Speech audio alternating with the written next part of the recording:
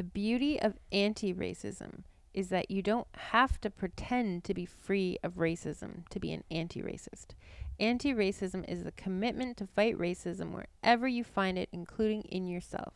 And it's the only way forward. It's June, what? I don't know. 8th, June 8th. And we're going to talk about COVID a little bit, but more about Black Lives Matter protests, I think. That's what I want to talk about anyways, but go ahead. Do you want to do the R number? Okay. Yeah. R value in Ontario, Yeah. 1.03. Yeah. Not great, but apparently it's down 0.01. So there's that. 243 new cases in Ontario today. In the last couple of days, the new numbers of new cases seem to be down for 2 days now, which is nice. But it's still it's still going up and down. So it's hard to say for sure. And Ontario is starting stage 2 reopening in some jurisdictions. Everywhere except GTA, sounds like.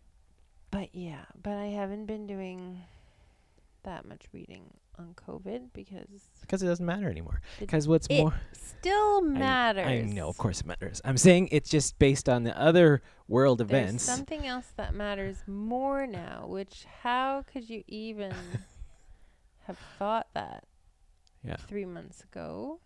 Exactly. But let's recount, for when Avery and Caden are listening to this in 30 years from now, what are the main things that happened over the last week and a half or 2 weeks? Okay, so the timeline of events, mostly from memory, on the background of COVID. So the first thing to lead up to these protests was when all the data came out from the U.S. that black people were dying at way higher rates than white people. Mm-hmm. That was the first thing. And then let's just recall for a moment that our guy, what's his name? Chief health guy, David Williams.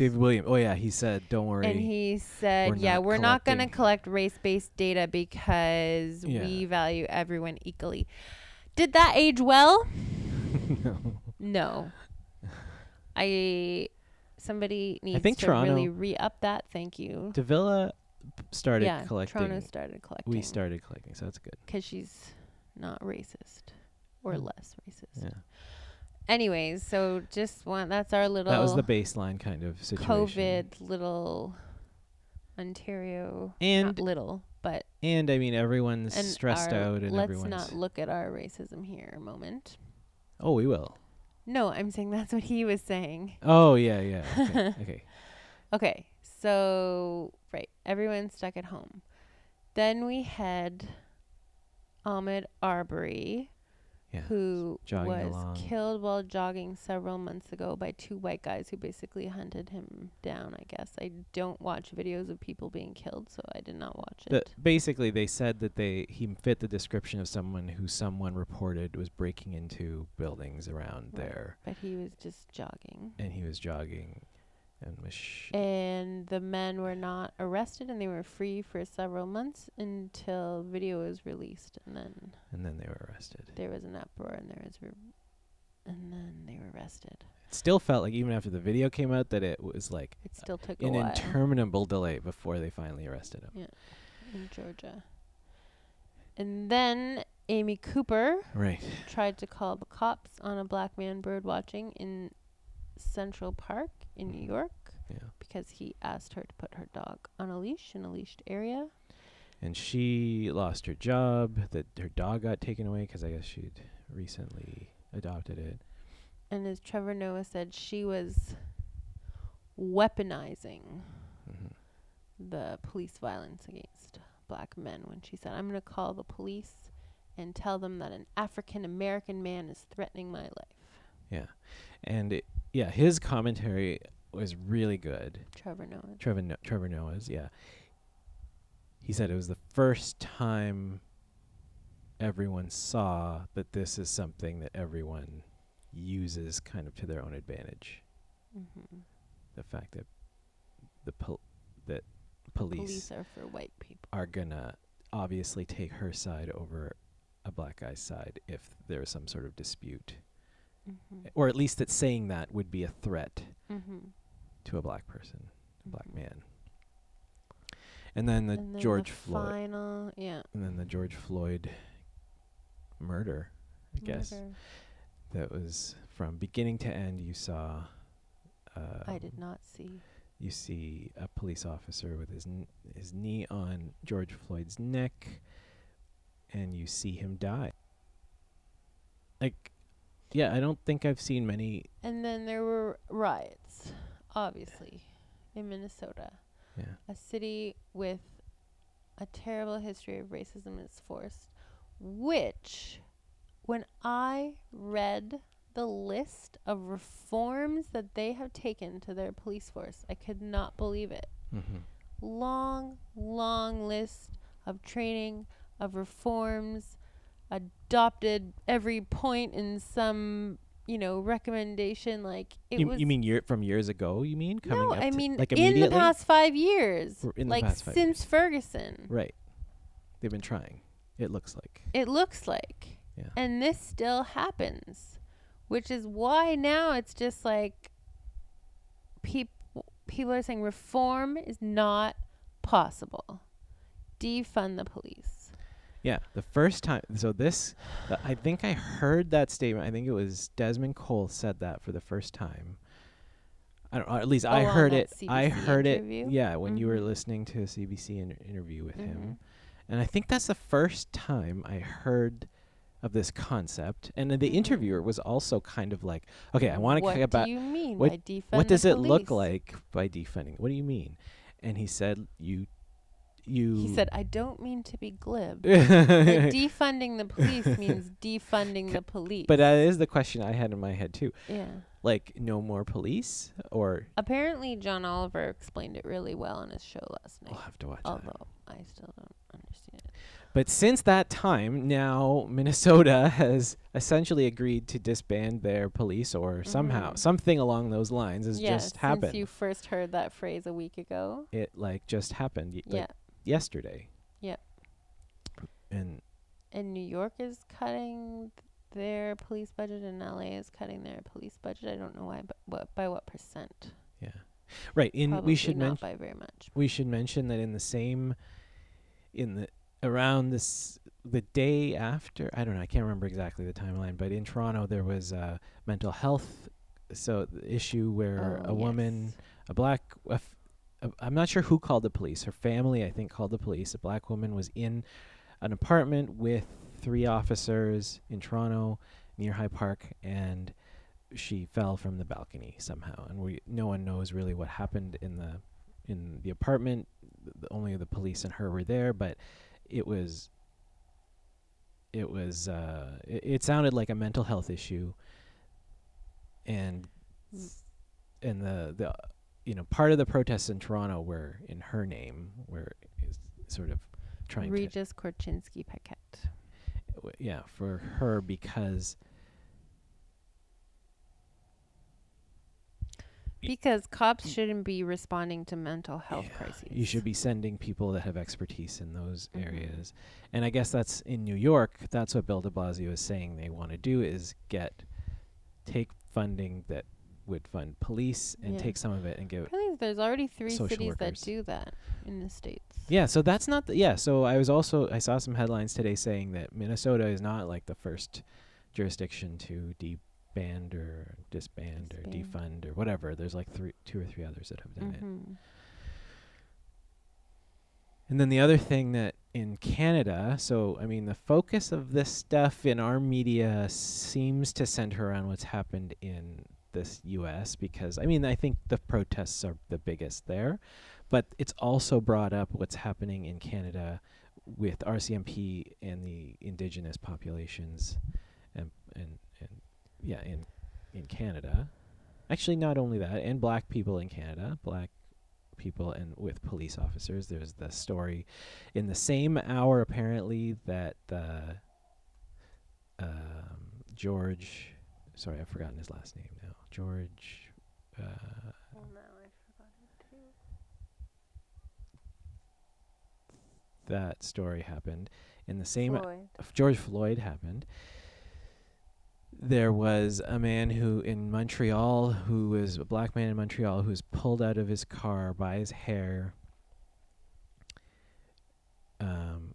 I think there's video of this as well, and there's a CBC article about that where it sounds like the police reviewed the videotape.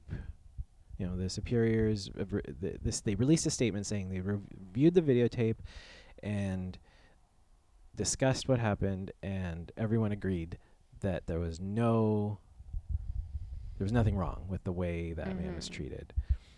And I think anyone who watches the video I think a lot of people who watch that video would disagree. And so there's issues that are cropping up in Canada that are highlighting the same issues that are happening in the US. We're no better. And there was a story I can't remember where now, somewhere up north, where there was an intoxicated, was it an Inuit man who was I don't know this story. Walking along, and the RCMP truck, like, they opened the door while they were driving along and knocked him over. So there's videotape of this happening, and everyone agreed that that was inappropriate. Everyone agreed that was. I think the officers involved in that have been somehow put on leave. I'm not sure exactly. Will be charged, something like that. It sounds like they're taking it seriously. But so it's bringing up all of these. Yes, but the Canadian media doesn't want to talk about, or at least they didn't. Maybe they are more now. But a week ago, they just wanted to cover the U.S. and I heard an interesting story from Sandy Hudson, who is a co-founder of Black Lives Matter, and she was asked to be on The Current on CBC, and they just wanted her. There's an 8-minute spot, and they're like, we just want to talk about racism in America. And she's like, okay, well, I think I could talk about both. Like, I think it's important to talk about both. And they're like, it's only 8 minutes. So whatever. So they do like the pre-interview, and at the end of it, she mentions defunding the police. This was pre-Desmond Cole's CBC interview. And the producer was like, excuse me? You say defund the police? Okay. I'm not sure we're going to have time to have you on. I don't know if it was that direct, but basically they ended up not interviewing her. And then that was radio. And then, like, I think the next day they interviewed Desmond Cole on TV, and he basically did the same same thing that she would have said. And then there's an author, Chioma Ulo, who wrote the book So You Want to Talk About Race, which I'm currently reading, and she's an excellent writer, and I've followed her on Twitter for a while. But she tweeted that she's an American, and she wrote that she has been getting a lot of requests from Canadian media to talk about the situation in the U.S., and she's been declining them because she's like, you have black people there too, folks. Talk about your own situation. And we just have, it's painful to look inward. No one wants to do I started Desmond Cole's book this morning. A year of, what's it called? The Skin I'm In? That's his book too, isn't it? No, that's an article he wrote for Toronto Life. Oh, that's the article.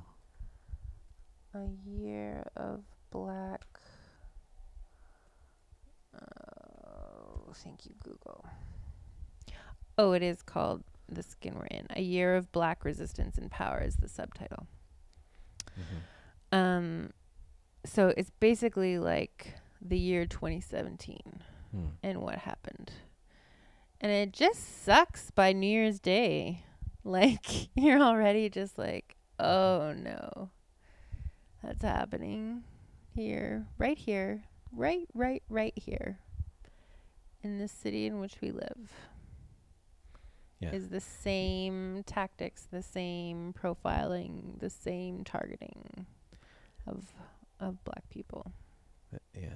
The saddest stories to me are where there was one in the paper today about, I think it happened in April.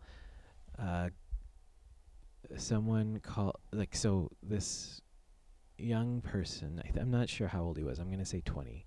He called the police for himself because I think he was going through I think he's having trouble with schizophrenia, and his family has called the police for him previously to take him to a hospital, essentially, or to get treatment. And he recognized that he was in a state where he needed the police to come. And he called the police for himself. They came. Something happened. He ended up dead. So it's like this, like you just don't have any, you just can't have any trust that you're calling people to help, but everything goes out of your control as soon as the police are involved with. If you're a Black person, and this was in Brampton, like this. Yeah. And so what I would say the one good thing that's happening in Canada, it sounds like the leaders are supporting protesters. They recognize, I think, for the most part, that protesting is important. If there's something wrong, that if you're peacefully protesting, you have to let people peacefully protest, which is not the default stance in the U.S., it sounds like. Well, I'm not sure that's always our default either. It's not always. No, it's not. Let's recall the beginning of the Black Lives Matter movement, when it was less mainstream and less TV cameras and less people involved. And it was a group of, I think, pretty much all Black people. They didn't have white supporters at this time either. Camped out in front of the police station for weeks. And they tried to gas them out first. Yeah. They tear gassed them. I'm not saying it. I'm just saying right now what's happening. I think there's a recognition to let people protest. But is it because of a value that's held, or is it because of a decision that was made for this instance? That's all I'm... Who knows? Yeah. Saying. I mean, I also remember the G20 summit, and protesters were not dealt with. They were pushed off to the side and kettled. All the bad things. No one was punished for that. Yeah. All the bad. I mean, I'm not saying everyone believes that all the time, but right now what's happening, it sounds like Justin Trudeau went and protested, and like people are like, there's a recognition from up high that this is. I mean, I think at my core, I believe that for a democracy, a strong democracy, you need to allow people to protest peacefully. You have to support people protesting peacefully for things they believe in. And then I don't know, but there's so much performative activism happening. There's a term that's been coined. Like performance? Performative activism. Is that what, is it? Like you post. You're putting on a show. Like you're putting on a show. Yeah. On social media especially. Yeah. But I think it could also apply to politicians. Sure. Marching who have no intention of doing anything. Yeah. Of taking any action. And so one trend that I've been noticing that gives me a kind of pleasure I probably should not get from it, but it's just like these brands or companies or publications who put out these statements against anti-Black racism and then immediately get called out for their own racist actions by people who formerly worked there, or people who've been trying to work there, or people. The one I remember the most is the Met Opera. Yeah. And they put out some statement, we stand with all Black people, blah, blah, blah. And then someone just retweeted that with, you have never performed an opera by a Black person ever in your history. Yeah. I mean, okay, so it's still better. I mean, you have to, in my mind, it's like everyone's at fault to some degree. So at least saying you support the change is better than. But you don't. You if have you're moving to in the right. Start. You have to start by saying, "Oh crap." Like, look what we have done or haven't done, before you can be like, we support. You have to start by saying, oh, look, we haven't supported. We haven't supported this. And now we see. Yes. And now we're going to take steps to support this community. Like the NFL did. Like the NFL did? Yeah, didn't they? Oh, the like tweet. They actually, right? Like they actually took. Okay, now this is on one tweet. I'm not going to put the NFL up on a pedestal for one tweet. But yes, that tweet. I read that tweet. I almost fell off a chair and I ran into the kitchen. I said, "Oh my gosh, Chillick, look what the NFL tweeted." And it was basically like, "We were wrong. Sorry. We should have." Like the whole Colin Kaepernick. They said something like, "We should have stood with the protesting football players" or something. Yeah, like the Colin Kaepernick thing. They should have supported. Yeah, so the NFL did come out and say what we did before was wrong. Now we see that. That's good. And I think that was their like second statement, because they first put out a statement that was kind of wishy-washy, and I didn't actually look this up, but I think this is what I remember hearing. We should double check that, but that was sort of like, I've heard it described as like worse than saying anything, because it was kind of trying to play both sides of this, and because they didn't want to piss off owners who might be against the protests. I just found a quote by Juma Ulo, who, by the way, I'm saying her last name wrong, but it applies to this conversation. Okay, she said, "The beauty of anti-racism is that you don't have to pretend to be free of racism to be an anti-racist. Anti-racism is the commitment to fight racism wherever you find it, including in yourself. And it's the only way forward." And we have that conversation at our home a lot. It was like, oh crap, that was kind of racist. Shouldn't behave that way, shouldn't do that. And it's like, when you can acknowledge that our society is steeped in racism, is steeped in white supremacy, and if you just work to recognize it, then you're making yourself better. And as a society, I don't think it's still like the worst thing you can do is to call somebody racist. It's like, people make the point all the time. It's like, in our society, it's worse to call somebody racist than to be racist. It's like, you're allowed to be racist, but if you call somebody racist, like, whoa, that is crossing a line. That's interesting. And it's like, we gotta get over that. Everybody, because our society has racist foundations. Everybody does something in their life that could be considered racist. But maybe it's like kids, right? You don't say that the kid is bad. You say the things the kid does are bad. I'm saying we need to take the power out of that word. We need to just be like, we just need to recognize it and call it out and change it. But why do we need to? But that word just means what it means to people, and it's maybe the wrong word. Well, then we need a different word. Yeah. Whatever. I'm just saying, like, you just say that. But I feel like in our conversations, in our house, we have taken the power out of that word. Yeah. Like, sure. But other people it's a strong word. Yeah. And so But also, I think, so even if it is a strong word, you can participate in a racist system or perform a racist action, and that doesn't have to make you, your whole person, your whole being, your whole soul racist. Yeah, that's what I'm saying. It doesn't make you hate people with a different skin color. Yeah. Like, we don't have to label a person. We can label an action. Like, we can label a system. I think there are people like that, like people that belong to the KKK might actually be like that.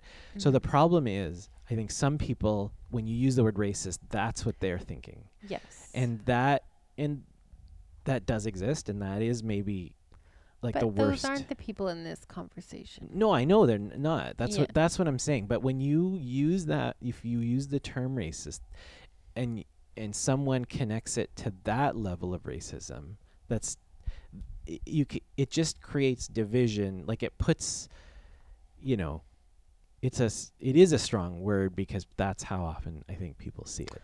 But if you are unknowingly or unwittingly participating in a racist system, that has very terrible ramifications for people that deserve the strong labeling of the term racist. Yeah, maybe. So why... I'm just saying, would you get further in the discussion? If it's a thing where it just like puts people's backs up and you can't continue the conversation because, no, you called me a racist, we're not being respectful anymore. I mean, I then can't we're do it into anymore. the whole world of white fragility. I don't want to... I'm just...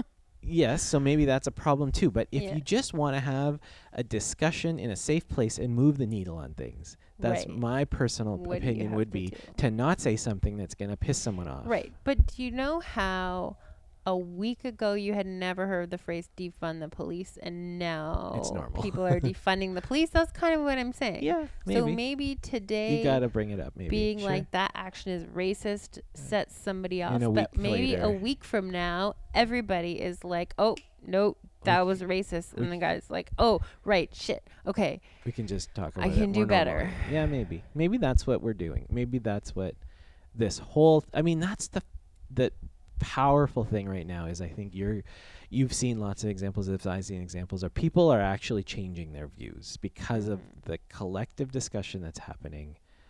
People are making comments thoughtful, that they're taking time away and thinking about things, listening to other people's perspectives and changing their views. Yeah. Well, and just look at the social acceptance of Black Lives Matter. Like 5 years ago, it was like a terrorist organization, the way they were treated. Yeah. And now, like, major brands are, like, tweeting in support of them. Yeah. The other thing I just wanted to bring in was Trevor, again, going back to Trevor Noah's commentary, which is one of the most thoughtful comments I've heard on this so far. He said two things that really struck me. One was there's no right way to protest. And that comes from a deeper idea, which is in society, he posits that we have this, so there's a social contract, and everyone kind of goes along with this idea that we're going to, we have these rules, we have laws, we'll all follow the laws, and for the most part, we're all going to be treated the same way. But once someone starts seeing examples, or too many examples, of people not protecting my side of, let's say, for instance, my rights under this contract, it makes those people question. It makes me question why I should uphold this contract to protect your side of it. And so once society, this societal contract, once someone starts to question that, all bets are off. There is no, like, you have to follow the law when you're protesting. Like, you're assuming that person believes in this social contract. But yeah, this was in response to the looting. Right, because people are saying, like, yeah, sure, protest, but why are you looting? Why are you looting? Yeah, don't break the law. Don't break the law. But it's like, well, when the law can kneel on your neck. Exactly. When the social contract has been broken in one direction, you can't expect it to be upheld in the other direction. Mm-hmm. It's all, like, the foundations of this societal contract have been damaged, and it's just, like everything's up for grabs. I mean, that's, I don't think it's that bad, but it could lead that way, I think, is what it could lead to the unraveling of society in the worst respect. But First of all, it's people standing up and saying, wait a second, why are you not upholding my rights in this contract? But I mean, it seems like in the protesters are getting traction. Like the protests are getting results. It's getting results, and it's largely peaceful now. It sounds like, right? After there were some violent it sounded like the first while was more violent than the later periods. I think it sounded like once the police officer in the George Floyd, the main guy, I can't remember his name, Chauvin, and the 3 other cops that stood around did nothing while this was happening. I guess that now Chauvin and 2 others have been charged, and I think Chauvin's charge was upgraded to second-degree murder. It was something else before, and I think that to some degree calmed what was happening. It felt like the temperature came down a little bit because it felt like, okay, there's a little bit of justice here. People are getting the message, and things calmed a little bit. I don't know if that happened. Is that not true? I don't know. I mean, it's really hard to keep track of. There's like 400 protests going on around the country, and the police forces are treating them in so many different ways. It's all different, yeah. Right. It all depends on the leadership. It's true. In that jurisdiction, how that police department is doing, right? Yeah. And then Trump obviously needs to escalate everything, so he is threatening to call in the military. And he did. He had some kind of military type people roll into D.C. I think he called the National Guard in. Is that the same as the military? I was trying to make sense of this. I don't know. So there's an article about somehow there's somebody from within the system was interviewed, I think, I'm not sure, anonymously maybe, and they were talking about how Trump asked for like 10,000, he demanded like 10,000 troops to get control of everything. The people in the military, and I think everyone else was like, whoa, that's not a good idea. That's just going to escalate everything. Yeah. I feel like what they did call in was the National Guard, which is something a little different. And they tried, it was kind of a compromise compared to going full military. It's like, I think National Guard is more like disasters, you call them in. It's not like a fighting force. It's more like disaster, like earthquakes and stuff, you call National Guard in. So anyways, the social contract idea really made me think about this differently, and it makes me think that it's connected. So it's like any time you see people when things go wrong for someone over and over, if you get screwed over enough times, you begin to feel like the system doesn't care about you. And I think it's also, so I think those are the people like we were talking about before that try to burn down cell phone towers, and like it just unleashes this hatred of everyone in society in some people. I think that's the risk of ultimately of all this. And I feel like for black people, especially in the US, it's like it's not a surprise. I think the George Floyd thing just was, everybody agreed. Everyone now felt like a lot of black people felt. Everyone. Even Fox News, the hardcore Fox News people, I couldn't believe those instantly said that there's something wrong. Everyone deeply felt like this was an unjust thing that happened. And so it feels like that was the real spark in this. Sorry. Okay. I just thought of a quote. I was trying to look up who said it. Now I can't find it. It's a Martin Luther King quote, and it's something to the effect of, "A riot is the language of the unheard." Yeah. And I think that's what we're seeing now too.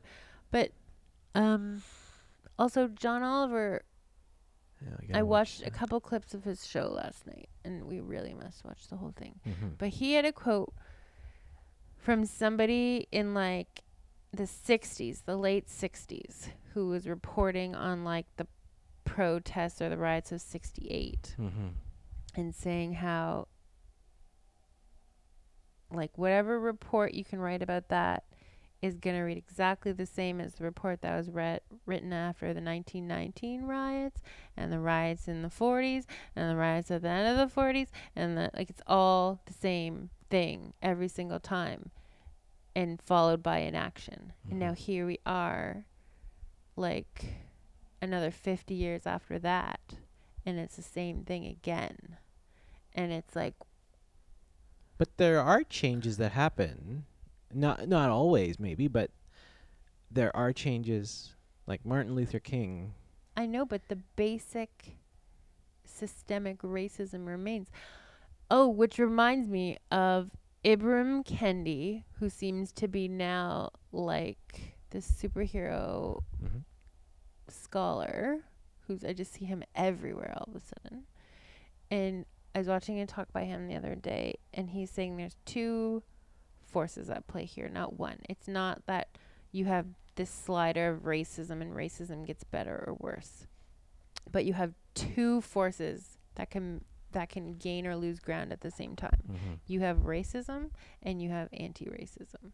And so anti-racism has been doing well over the past 50 years, and he said to the room, like, you can tell by the fact that I'm here speaking to you, right? And I have this position, and you can point to a lot of things that have gotten better for Black people and people of color. You can point to progress that's been made, but at the same time, you also have racist forces that are also making progress and also thinking of new ideas. And we have Facebook that like amplifies. Facebook amplifying that.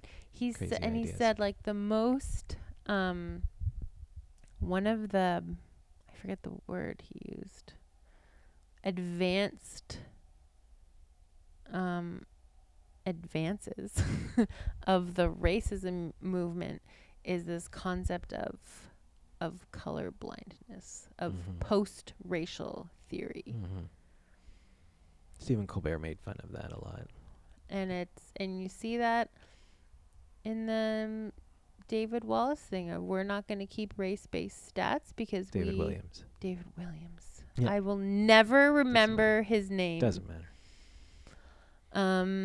Yeah, exactly. We will not keep race-based stats because why could that be important? Everybody is the same and we treat everybody equally. Like you cannot then you can have a very racist society. Yeah. But I see that there's two opposing forces, but I can't help but feel optimistic. He didn't really say opposing. Or just two coexisting movements, forces. Sure. Okay. I just feel like there's a lot that I feel optimistic about based on people that just in our small circle are and brands even that are moving in a positive direction. You are an optimist. Yeah. I forgot the other thing I was going to say. Oh, the other domino, I guess, of the things that were happening around this time. There was the other story, and I don't remember her name right now. Breonna something, who is there was this Breonna Taylor. Yes, Breonna Taylor, who is I think an emergency, like an EMT. I'm not sure exactly what that means, but so so basically, police thought there was drugs in her house. There were drugs in her house, so they acted on a no-knock warrant. She was sleeping. Her boyfriend was in the bed, I think. He had a legal firearm, access to a legal firearm he had with him. People broke down, the cops broke down her door. Plainclothes police officers, so not even uniformed police officers, my understanding is, broke into her home or apartment.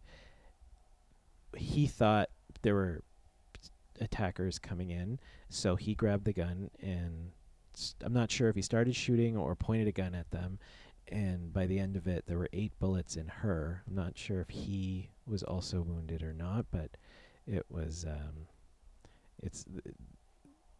it seems like a crazy thing that a no-knock warrant can be a thing that even that you could have in society, that in a society that we live in. And I think that's another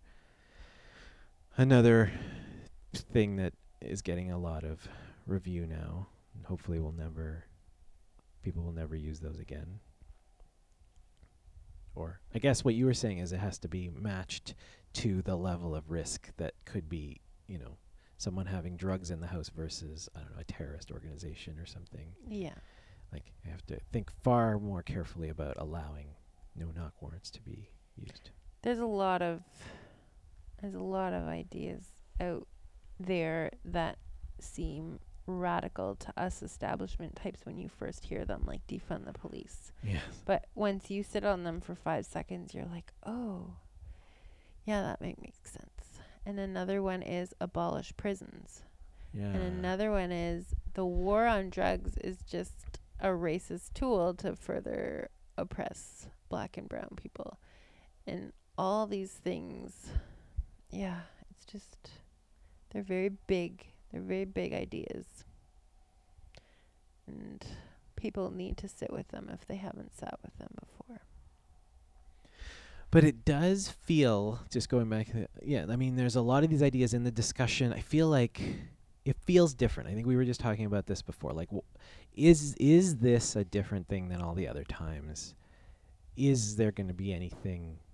Are we going to move the needle or not, right? I feel like we are moving the needle.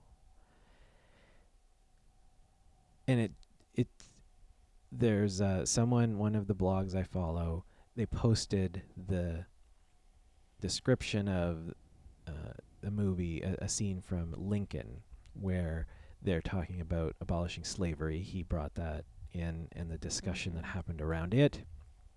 And kind of, I think the scene is kind of this squabbling between different ministers, members of parliament. I don't know what they called them back then. I don't know what they are called. But and at one point, Lincoln says, he slams his hand down on the table and he says, no, blood has been spilt to afford us this moment. I'm not really quoting this. It's a paraphrase. And it's our responsibility to push it forward and to make something come of this now. We have, and he says something like, now, this is the time.